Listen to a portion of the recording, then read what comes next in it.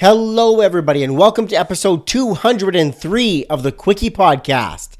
I'm your host, Dave Hopkins, and thank you so much for being here with me today. Before I introduce today's guest, a couple of quick announcements. The Simply Profitable Designer Summit is an online summit happening right now. It kicked off this morning, Monday morning. If you do not have your free ticket to that event, go get it. Summit.davetalksprint.com. That's where you can get your free ticket to that event. 30 plus design experts, all helping you be more efficient and increase your income in your design business. It may be a side hustle right now. You might be full-time freelance. There is going to be something for you at this summit. To get your free ticket, summit.davetalksprint.com. Now, way back in the day of the Quickie Podcast, now not so way back, I interviewed a good friend, Mr. Bill Gardner from Gardner Designs. Bill has been in the game a long time, along with his Logo Lounge book.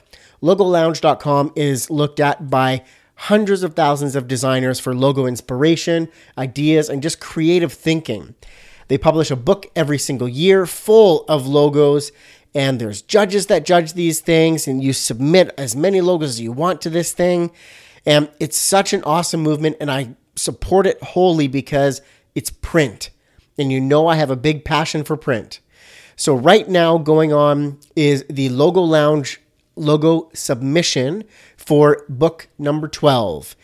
And this year, for your submission fee, you get unlimited submissions. So don't miss your chance for a spot in the next book. It'd be pretty freaking cool to have your logo in a Logo Lounge book. Show your friends, show your mom. You know, I'm sure she'd be proud.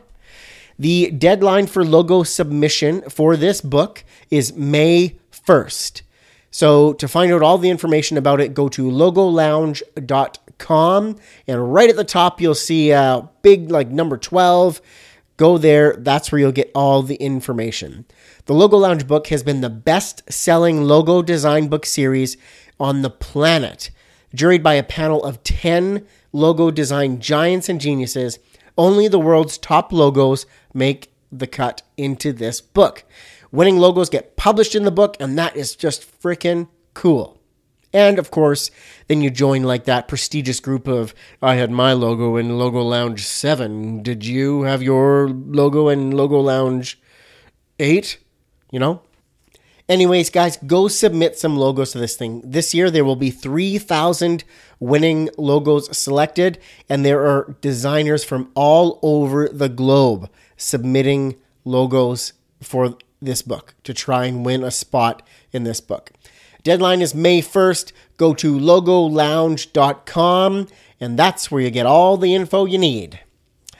So today's guest, number 203, is a good friend of mine, Chris Zawada. We worked together on a packaging project back in the day, and that was sort of our first introduction to one another. He has since partnered with a couple of genius creatives and started their own agency. Chris Zawada is the partner and lead of creative at Full Punch out of Vancouver BC. Love that name. During this episode, we talk about how he started his career in Tirana, the T.O. I bet he's had some of those burgers. What are those burgers called out there? Oh, from Burgers Priest. If you're ever out in Toronto, you got to go to Burgers Priest. My God, are they delicious. Also, during this episode, we talk about his time spent in Venezuela, working hard on a beer brand and design for a beer brand. We then talk about the job that turned out to be the worst job he has ever had. Funny one. Funny story in that one. We then get into the conversation that he had with a guidance counselor that pointed him in the direction of design. You know, I hear this so often, a teacher or a guidance counselor or somebody, in the designer's education system or in their schooling circle somehow, says, hey, what about graphic design? You're pretty creative. What do you think about that? And it just ignites a whole career direction for these people. It's amazing. We also get into the company rebrand that he was recently wowed by. We were wowed by. We talk about Paw Patrol. Who's your favorite Paw Patrol? Is that the right term? Paw Patrol? Who's your favorite Paw Patrol? Anyways, we talk about the early days of his design career in the packaging game, creating a bunch of packaging, and we talk about a little troll and a chocolate wave, and you just have to listen to find out what that's all about. We get into the times in his career where he actually questioned if he really wanted to be in design, really wanted to be doing what he was doing. Then he shares a doozy of a story about a project he was a part of for a golf ball box that went sideways off the rails, and he learned a good old lesson there, and so much more. This episode is jam-packed. I have teased too much. I have talked too much. Ladies and gentlemen, let's get to the soothing voice of Mr. Chris Zawada. Here we go.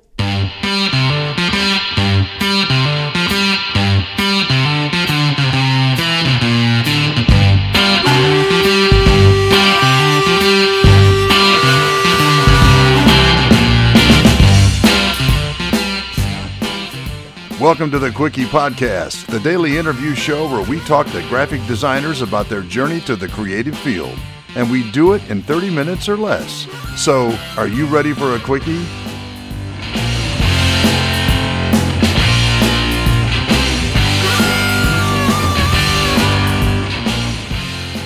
Hey, Chris, welcome to the Quickie Podcast. How are you? I'm doing well. Thanks for having me. Thank you for having me. We're working from home. We're staying clean and safe, but we're still working. We're still working. I've got a dozen bottles of red wine on the way and save on orders in. I'm good. I'm good for, the dozen bottle of wine, I might be good for the rest of this week, but we'll see. I was going to say, that's not going to be too much with the kids home. No, I've actually got another order in, so I'm trying to keep up. Perfect. Are you ready for a Quickie, Chris? I am. Let's do this. Fantastic. Well, let's start with the tough stuff. Briefly tell the listeners about yourself. My name is Chris Zawada. I am partner and head of creative at Full Punch. We are a Vancouver-based creative agency. I've been a designer, art director, creative director, sort of working from the visual side of this industry my entire life. I went to school for what at the time the program was called Graphic Design and Advertising. It was a 3-year program at a school called Conestoga College back in Ontario, just outside of Kitchener. An Ontario guy. I didn't know that about Ontario. You. Yeah, are you from Ontario? My whole family is, but I was born out here in Vancouver. We're like Southern Ontario, Chatham, Ontario kind of folks. Oh, yeah. Yeah. You're not far. You're about 40 minutes west of where I'm. You're a little closer to the border down there. Yeah. So I grew up in that area. I lived in Toronto for a period of time after I graduated school. Not much to offer in my hometown in the way of a real big industry for design and advertising. There are a few shops, but they're kind of, I think you run the course pretty quickly if you want to move around. Mm-hmm. So I went to Toronto also just to get away from my parents, I think. kind of be out of the nest and have some fun and get in trouble. I worked for an agency there, a branding agency called Dollery Redmond Freibauer. They were quickly acquired by Future Brand during a time when everything was kind of booming, and Future Brand was sort of snapping up agencies left, right, and center around the world. So we were the first Canadian office for Future Brand. Wow. Got some great opportunities. I very, very early in my career spent some time in Venezuela working on the Polar beer brand down there. Wow. That was pretty fun, pretty crazy time. It was just after Chavez got into power, so it was a little scary at times. Yeah. But when you hear like your client has like decoy cars taking their kids to school and stuff for fear of kidnappings, wow. It puts things into perspective. But I've always had aspirations to be out west. Big snowboarder and mountain biker back when I had time. And so this is sort of the mecca for that. And back when you had time 30 years ago or so. About that. Yeah. And I was in a bit better shape too. So it made things a little easier. I always had aspirations to come out here. And one day a friend of mine said, look, I'm moving to Whistler. Do you want to come with me for the drive and then see where things go? And I thought, well, go for the drive, hang out for 3 weeks or so, and then come back to Toronto. And then I kind of said, you know what, fuck it. I've got my possessions fit in my car. I don't have a girlfriend. I don't have anything tying me down. Let's see what this is about. So I moved out to Whistler for a little bit. Funny enough, started working for one of the Vancouver agencies who had an office there at the time. It was Wasserman and Partners. Mm-hmm. They had a very small office to handle the Whistler Blackcomb account. So I was lucky in that I was able to kind of just jump right back into my career. I was fully expecting to make coffee, flip burgers, be a snowboard instructor, and just, live the shred dream for a year or so. But, I was able to kind of do both. And then, Whistler kind of ran its course, and it was time to kind of take my career seriously again, and moved to Vancouver and spent a year or so at some small agencies, design agencies in town, and then landed at Taxi just after they opened. Went to Cosset, and then did freelance for a little bit, and now I'm here. Got it. So you definitely made your way around through the agencies and a lot learned and picked up from that, I'm going to assume. Yeah. I think, I had the opportunity to work for really small, 10-person shop to, 50 plus, to did a little in-house stint for a snowboard brand, which I thought was my dream job, and turned out to be one of the worst jobs I ever had. Not because of the people or the brands, but working with a bunch of people who are really, really smart and talented, but not the most motivated to work hard. And just want to go shred, brah. Just want to shred, brah. Yeah, a lot of that. It was very different for me, and it was just really boring.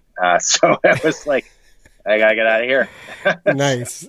Okay, Chris, I want to kick this back even further than that. I want to ask you a little bit more about your childhood. And really, I want to get to the core of, when was this design route, this creative route? When did that switch get flicked for you? What was that moment? I think there's always been an element of creativity in my family. My mom's a potter.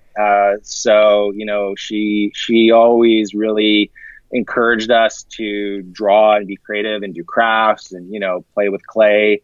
And so I think it was just inherent, whether it was something I was going to follow as a career path or not, there was going to be some shred of creativity in my bones, whether I liked it or not. Mm-hmm. And in those early days as a kid, I remember drawing out my snow fort and what it's going to look like in the winter, and like even putting at the bottom, designed by Chris, having no idea what that meant, but probably heard it somewhere and thought it sounded cool and made it official. Yeah. It was one of these things where art was always a part of my life, and creativity. I never really thought of it as a career. I thought I was going to be a scientist or something, it's math related, until I realized I wasn't good at math. Nice. and then one day, my guidance counselor sat me down and was like, hey, you can make a go of this thing. It's called graphic design, and it's like, well, what the hell is graphic design? And he's like, it's like, have you ever seen like a soda can or a magazine, or he's like, okay, yeah, so somebody has to create all that stuff, and that can be kind of fun. And so surprisingly, my high school actually offered a graphic design course. Oh, wow. It was 1 year, I believe it was in grade 11. And so I took it and I fell in love. I was never destined to be an artist in like a fine art sense. I was far too anal. I didn't have a looseness to my style. Like if I was painting, I was trying to replicate something exactly, true realism. And graphic design kind of lent that sort of precision and what I really liked. And I think I got that from my dad. He's comes from a tool and die background. He apprenticed and worked with Mercedes in Berlin. Back just after, I guess years after the war. And so I kind of paired this like very technical, sort of anal quality with more of my mother's artistic side. And I feel like it kind of created the best of both worlds in that, very focused to detail, but also having that creative side. So I can easily see where that sort of, math and academic pursuit originally came from. And then it was the meeting with the guidance counselor was like, now that sounds cooler. Yeah, totally. And it was also like, you're not going to be a science. Have you seen your math grades? It's like, okay. Yes. Right. I failed grade 9 math. I had to go to summer school. This is all coming back to me now. Yes, that's right. I'd not set out to be a scientist by any means. And yeah, the academic side, even more so. My father, later in his career, ended up becoming a chairman of one of the colleges in town, and was responsible for setting up programs and whatnot. So school and academia was always a big thing in my family. Mm-hmm. Crazy. That's cool. I love hearing these stories about when people really got turned on to design, and most of the time it is a counselor or a teacher or somebody in school that brings it up with them or sees a quality in them and then tells them about this industry that they otherwise wouldn't have really heard of till later, which is a graphic design degree or an art degree or something like that. So such a cool moment. Chris, I want to know now, what has been the most influential design of your life so far? Something that you saw, maybe it was earlier in your career or more recent, but something you saw that has just stuck with you since. Oh man, I mean, that's such a loaded question. It's like to rattle off like book worth of influential or inspirational work. I'll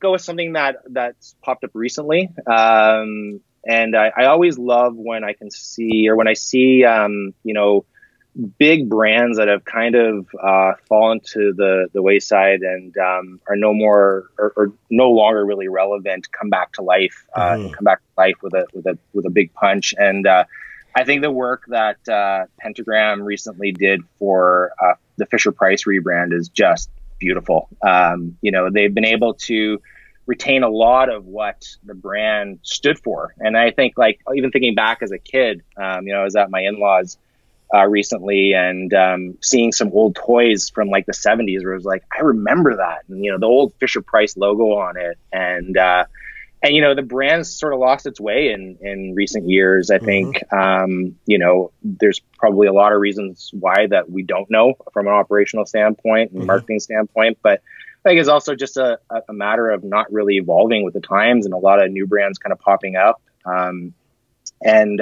So to see them kind of go and come back to their roots of really being about fun. And I love their tagline of just, let's be kids, and it's not just from a kid's perspective, it's from a parent's perspective too. Yes. And I think, the TV spot that Wyden did with John Goodman is like, kind of touches on that. Like, he's sort of like, I see it as like, I'm sort of the parent and here are the kids and we can all have fun together. And, if you're a parent, like one of the biggest struggles is like, oh God, you want me to play Paw Patrol again? Like I can't do it. Like I just can't do it again. So I think they've done like an amazing job. I think we're still seeing some of the stuff roll out, but there's great thinking behind it. There's reason behind it. I think they're back. And I think that Pentagram has once again taken an old brand and brought it to life without reinventing it completely. Yeah. Oh man. So Chris, a really important thing that I just thought of sort of while you were talking about that. Who is your favorite Paw Patrol? Oh God. I don't know, man. Like the one I don't have to play with. It's I kind of go with like, it's funny because like I remember seeing kids wearing Paw Patrol and I was like, what the hell is this? And I know nothing about it. And the one I kept seeing was Chase. It's like I feel like he's kind of the hero. I've been to Paw Patrol birthday party with Chase. Oh man, I was at Paw Patrol Live about a month ago. My 3-year-old son like he barely blinked. Like I had to like snap my fingers in front of his eyes a few times. I didn't know if he was liking it or if he hated it, but like, are you still breathing? Yeah, pretty much. Like he was there with the chase costume and all. And you kind of look around the sea of people. It was at Rogers Arena, and basically every parent was just glued to their phone, like, take me away from this hell. And all these kids were just like loving it because they've lived it for 8 hours before going.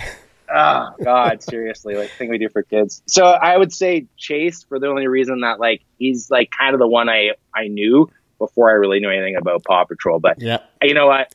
I'm an equal Paw Patrol opportunity parent. Equal Paw Patrol opportunist. Yes, exactly. Awesome. Touching back on that recent rebrand for Fisher-Price, you know, there's definitely a huge bit of nostalgia in that too, from when it was, you know, at its height, you know, probably when I was a kid at its height. And then now all of us, being in our 30s and early 40s and that, getting to that sort of next level, revisiting it again and having all of those memories and that nostalgia playing off of that. Yeah, totally. And that's just it. Like seeing those old toys brought back like instant memories of putting myself in the place in my house where I was engaging with it. And I think that's true for a lot of parents when they engage with this brand. It's, it's like, yeah, this is what I grew up with and I want my kids to as well. 100%. So Chris, staying on that sort of category, that influential category, who are some of the designers and brands that you look up to and closely follow? And what is it about them that you like? I guess kind of keeping with the pentagram theme, Michael Beirut the guy is a genius. He's done so much for Pentagram. I mean, he's been there for, I think, almost 30 years now, if not more. Pentagram works with some of the biggest brands, and like, love him or hate him, I feel like it's polarizing with Pentagram. It's like people either love the work or hate the work. I think they put a lot of great thought into the stuff they do. I think he's been an influential part of really making that happen.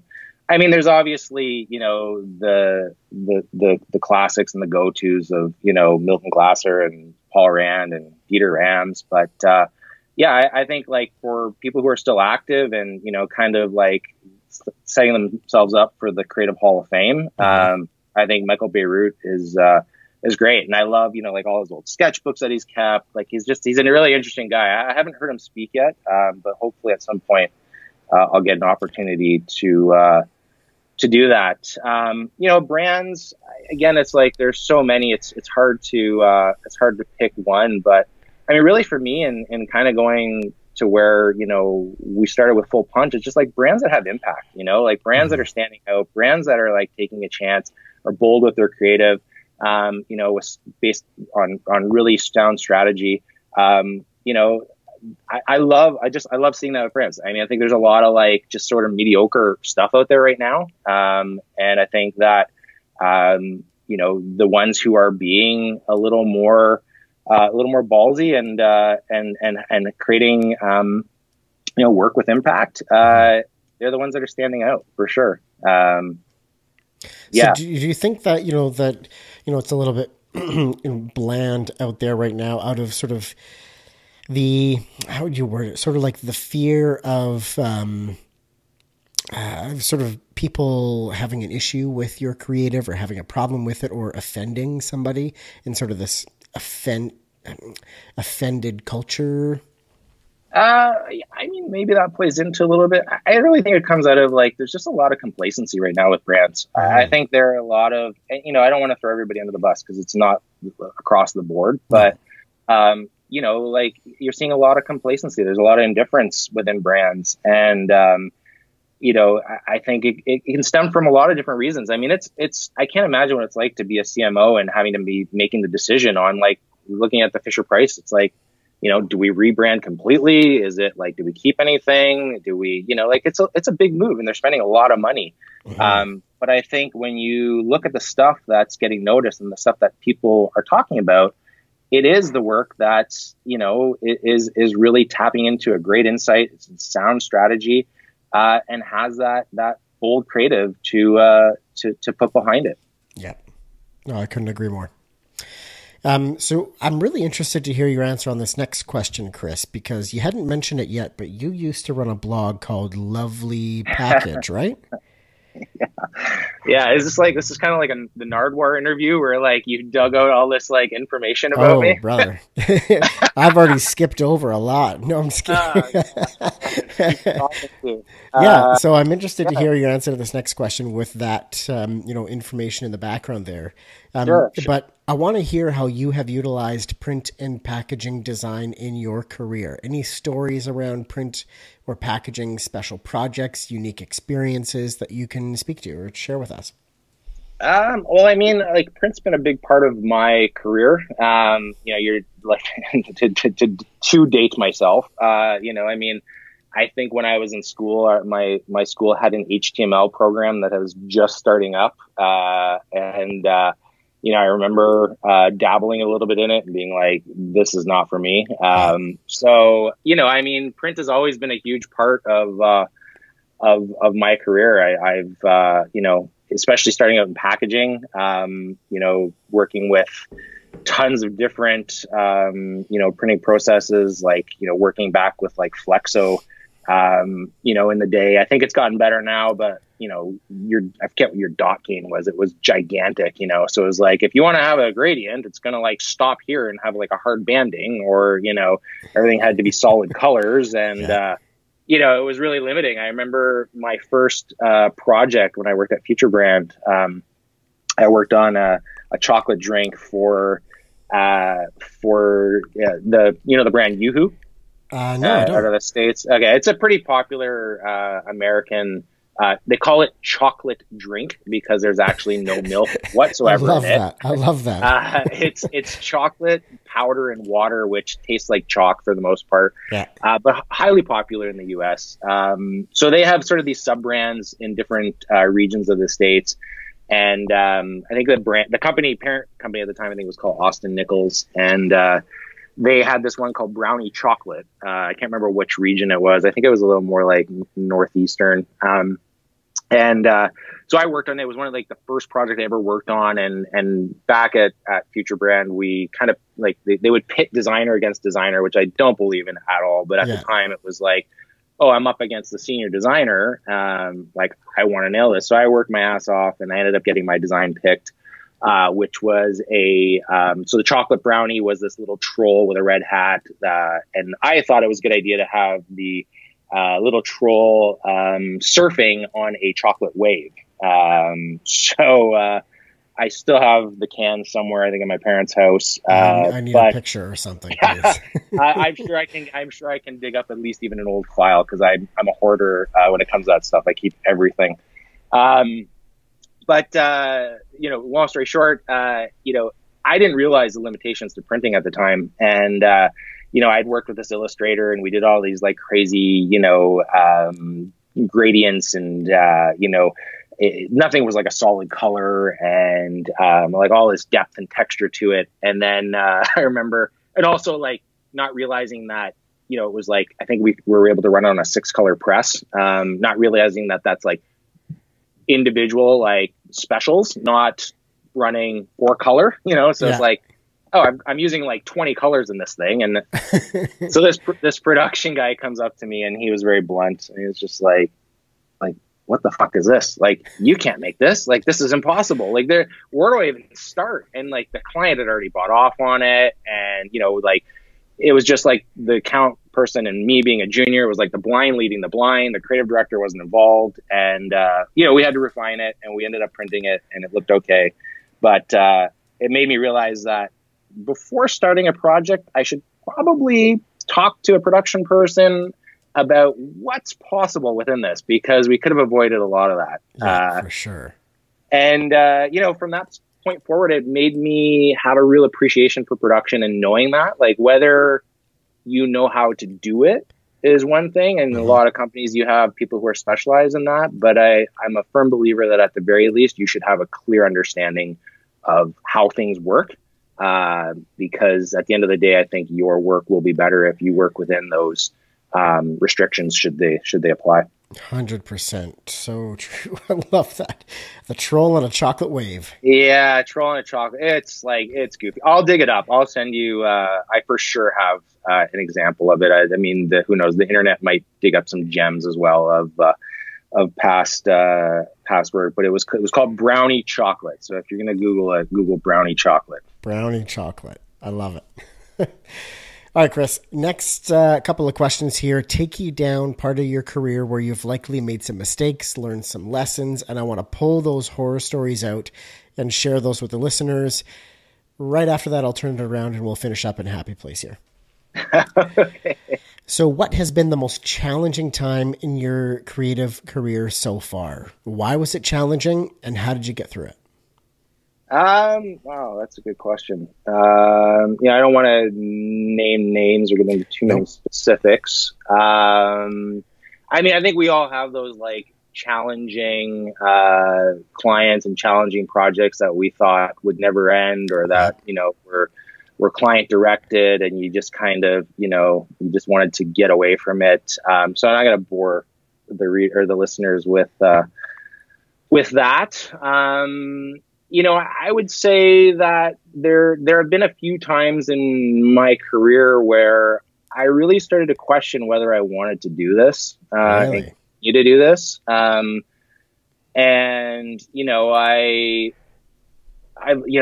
Part of it's also like, well, what the hell am I going to do? Because I've been doing this for this long. I've had a few, there were moments in life, that kind of popped up unexpectedly and spurred on some of that thought.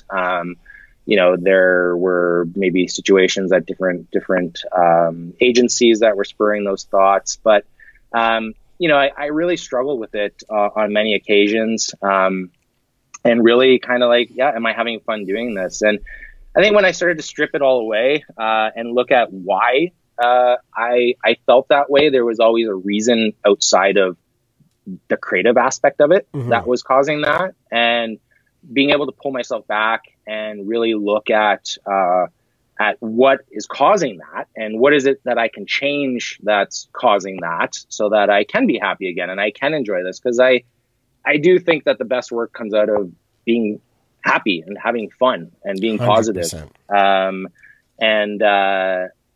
It's easy to get bogged down by the things. So, really ultimately how I got through that and work past that is create a change in my own career, in my own life, whether that be taking, a bit of a sabbatical to just kind of reevaluate and think is this what I want to do? There's a point where I took a month off and just kind of like, just really didn't have a plan. I was just like, I'm just going to take it day by day and just, think about things and the time.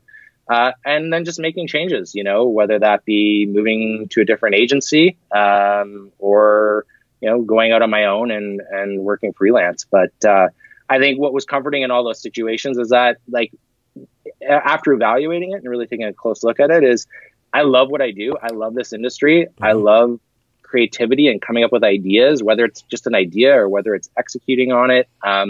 That's what gets me pumped. And so stripping everything away, it's like, I still love this. So let's just continue, but find a way to find the fun and the happiness behind it again. So in each of those instances, then, you were able to pull yourself away from it and really analyze the situation each time. And the thing that remained common was your just absolute love and joy for the creative world, the creative work. And it was always an external factor or some other stressor that was causing you to, raise this question. Yeah.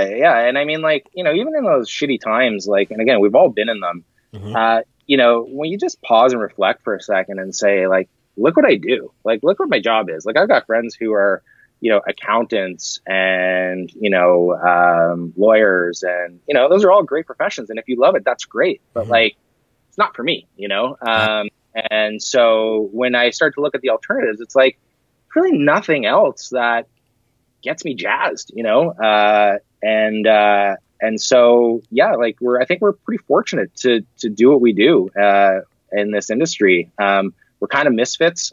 People don't really understand us. My mom still to this day, from when I worked at TELUS, just tells everybody, or at Taxi, tells everybody that I make the TELUS ads. It's like, I haven't worked on a TELUS ad in well over a decade, but sure, if that's how people understand, then yeah, I'm the guy that makes the TELUS ads. It paints a picture. Yeah, exactly. All right, Chris, with this next one, I want to get a little bit more specific, and I want to hear about a specific project or design or something that you were a part of that did not go well or bring the desired result. What was that like? How did that feel? Can you take us to that story? Yeah. So this kind of goes back to my early days. This was like a serious shit my pants moment where it was like, wow, like I fucked up and like this is not good. So back in my first my stomach is like just in butterflies now for you. Like, well, you'll like this because this is print production related. Oh, and then like I look back on this now and I'm like, why did people give me this responsibility? Because like I would never do that today. Yeah. With a junior that I'm working with at full punch, but for whatever reason, people trusted me, I guess.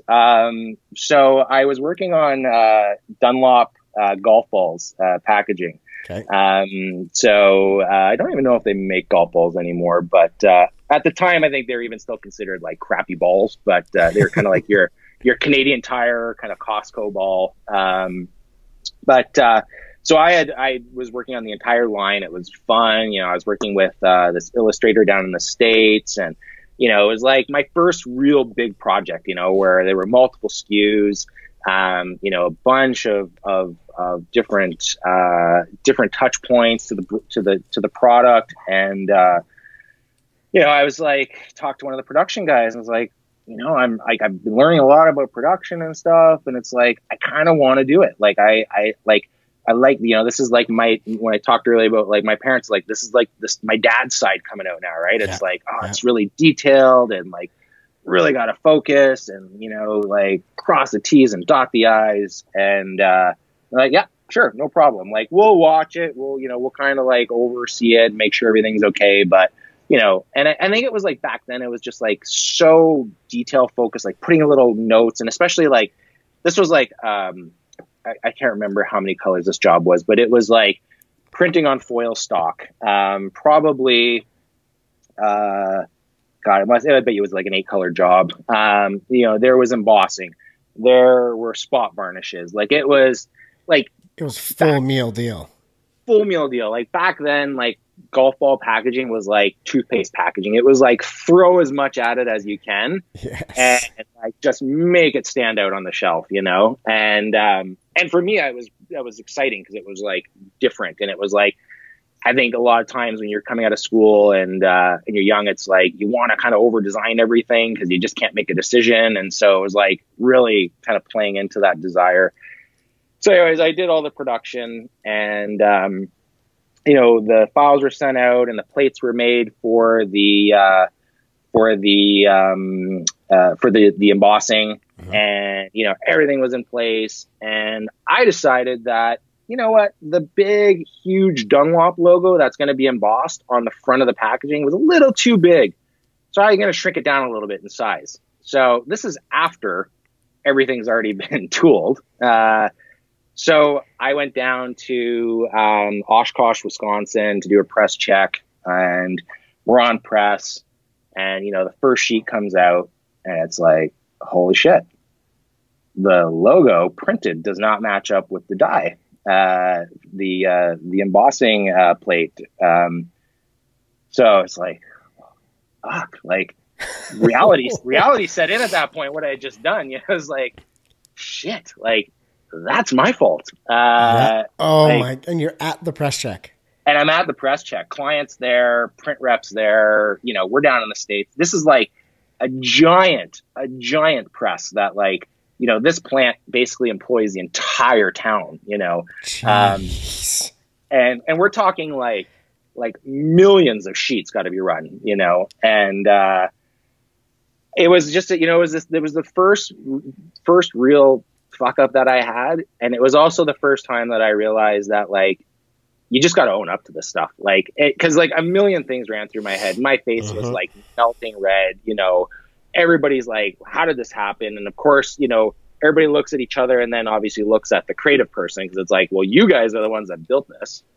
And, yeah, you know, it was a moment of like a million different excuses ran through my head. One of them being, wasn't me. And then kind of having just like a real like grown up, you know, professional moment of like, I did it and I got to own up to it. And it is what it is. And, you know, luckily, because this was such a huge operation, they actually made the plates themselves. So, you know, we didn't have to ship it out for, you know, waste like a week or anything. You know, basically we killed that whole day. They quickly turned around a new plate, got everything set up. And, you know, at the end of the day, the client was super happy with the work. Everything else went smoothly. And so everything was fine. But, you know, it had the potential to be a gigantic, you know, blunder and cost, you know, tons and tons of money. And, you know, I was more worried about what was going to happen once I got back to Toronto, with my bosses. I never said anything to them. I kept it a secret, and clearly the client did too, because nobody ever said anything to me. So it's like it never happened. Yeah. So if, you know, if my old bosses are listening, that's what happened. I love that. Oh man. You know, I've been on the printer side at those press checks where you sort of just go, what? Oh man. And you see something that you just never saw through proofing, never saw on your screen. And usually it's a glaring typo. So it's never anything that's like a massive fix, but it's something where you're like, as the creative, you have that moment where you're like, oh my God, that was me. Yeah, it happens. And I think it happens more so, in today's day and age, because like our attention span is like that of a gnat with the, you know, social media and all the distractions we have daily on our screens, that it's easy to, I mean, I catch it where I'm like, that's so obvious. Like, oh, how did I not read that the first time I read through? Yeah, you're right. It's usually the most obvious thing. And in this case, it was very obvious. If I'm making a logo smaller after we made these plates, which I knew we made, it's not going to line up on press. So lesson learned. Once it's done, it's done. You don't touch it. That's true. All right, Chris. Well, this is the last tough one right now. What is something you are struggling with in your design career right now? Time. I mean, honestly, like time is just something I wish I had more of. You know, I think it's probably a pretty common answer, but you know, as a business owner, I think you know, there's so much that needs to be done, and especially when you're starting out and you're younger, you have to wear many hats. But time is definitely the biggest struggle I have right now.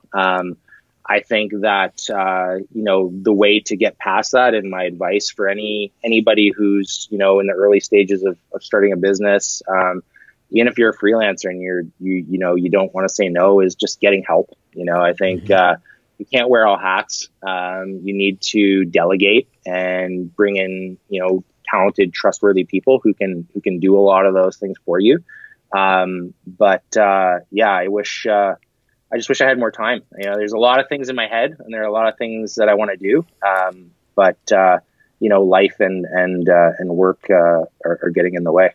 100%. That's a common theme. Yeah. Okay, Chris, let's turn this bus around. Tell me about a project that you've been a part of that you are the most proud of, the one that just makes your heart sing. Yeah, I mean, there are lots. The one that first popped into my head was this packaging work we did back at Taxi. There's a client we had called Rocky Mountain Equipment. They're primarily out of Calgary. I think they have a bit of operations in Edmonton as well, but they're an Alberta-based company. They're a farm and construction equipment supplier. I guess like a car dealership for combines and, you know, big heavy duty equipment. Primarily working with the brand Case. They've been around forever. We rebranded them, and they decided they wanted to package some some of their motor oil and like, hydraulic fluids and whatnot. So they were white labeling it. They had it in just these like generic containers. They were really boring, and they really had a desire to do something better. And it's funny because like we always think of like the sexy packaging jobs as like the beer brand or the soft drink brand or whatever, like those obvious ones, like mainstream consumer big volume things. Exactly. And typically in a category where there's like already a lot of really cool stuff happening. It's something that's always resonated and has been in the back of my mind ever since I first heard it from my creative director when I first started out. And, he said, any brief and any project can be the next award-winning piece of work. Mm-hmm. You obviously have to pick your battles, and you can't fall on the sword for everything. But it's like sometimes the most unexpected areas that lead to the most creative solutions. So, so this one, we were kind of playing around with it, and it was a really lean job. It was like one of these, like the client had no money, but we thought it was fun. And, to bolster some of our packaging design, it was like, yeah, sure. And, they were a great client, like really good, bought like good creative. We wanted to help them out. And so, we were kind of approaching it a little more sort of like, guerrilla in the sense that like, we kind of had a brief, but we're kind of really loose and throwing ideas out there and working quickly and just kind of like passing it around. And I remember Ben Tarr, if he's listening to this, he's president over at Leo in Toronto now. He just walked by and he was like, the brand was called Dependable, and he was like, "This is dependable." And I was like, "This is dependable." Like, yeah, like what if it's just like really like, copy driven, and it's like, this is dependable blank, product. So it's like, this is dependable, whatever, 2530W, oil. Yeah. This is dependable, blah, blah, blah, axle fluid. And it's like, yeah, because it's all about the dependability of the product to keep these machines running, to, the product benefit is right on the packaging. Yeah. It's the bloody business name. Yeah. And it's like, it's so obvious, but it's great. And it's so different for the category too. Like, it's kind of like a little ad in itself. And so the client bought it, loved it. We produced it, and it ended up going on to win various awards. The one that I was most proud of is that it picked up a silver Clio award. So, it was one of those examples of, kind of getting briefed at first. It was like engine oil and hydraulic fluid, like lame. Again, just taking that advice of like every brief, every project could be amazing. It's really what you want to make of it. When you have good people behind it who support it, and good insight, then the most obscure and uncommon products or packages or whatever can be pretty interesting and have better results than you think. That's so awesome. This is dependable. This is dependable. It's yeah. Fantastic. Yeah. Well, Chris, you've reached the point of the show for the Ask It Forward question. This is where we wrap it all up. I've got a question for you from my last guest, and you get the opportunity to ask a question of my next guest. I'm not going to tell you who they are, but you can ask them anything. Okay. So my last guest with a question for you was Lunch Design Co. Now, think about that for a second. Lunch Design, got lunch, paid lunch, lunch money, lots of fun play on that you could do. Kaylin and Curtis are the two talents running that out of North Carolina. The question that they wanted to ask you is, sometimes they are choice procrastinators. So are you sometimes a procrastinator? Do you procrastinate? And how do you push through it when you do? Yes. And anybody who says they're not are full of shit. It's an absolute lie.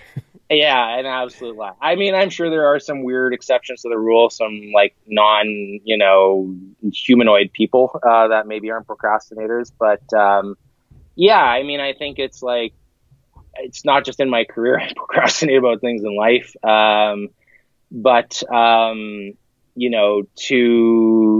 to get past it, you know, I think it just takes kind of like hunkering down and starting to find those little nuggets that kind of get the ball rolling, you know, and you know, just looking under rocks that you typically wouldn't, and getting out and removing yourself from the day to day.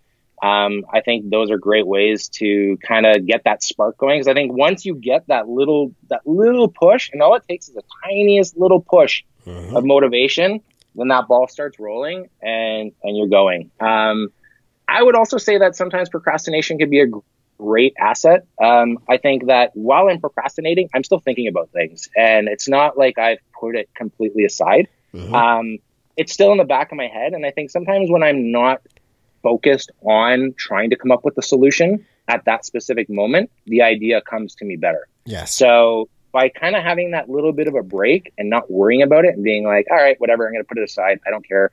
If I get an idea, I do. If I don't, I don't. It takes away some of that pressure. And I think that can kind of lead to unexpected directions that just sort of pop up organically when you least expect it. And again, that little spark then that kind of gets the ball rolling and gets you excited. And before you know it, that's leading to another one, to another one, to another one. And all of a sudden, you know, you've got reams and reams of ideas that you can start to work through. Awesome. Yep. I couldn't agree more with that. Chris, what is the question you would like to ask the next guest? Oh, the next guest.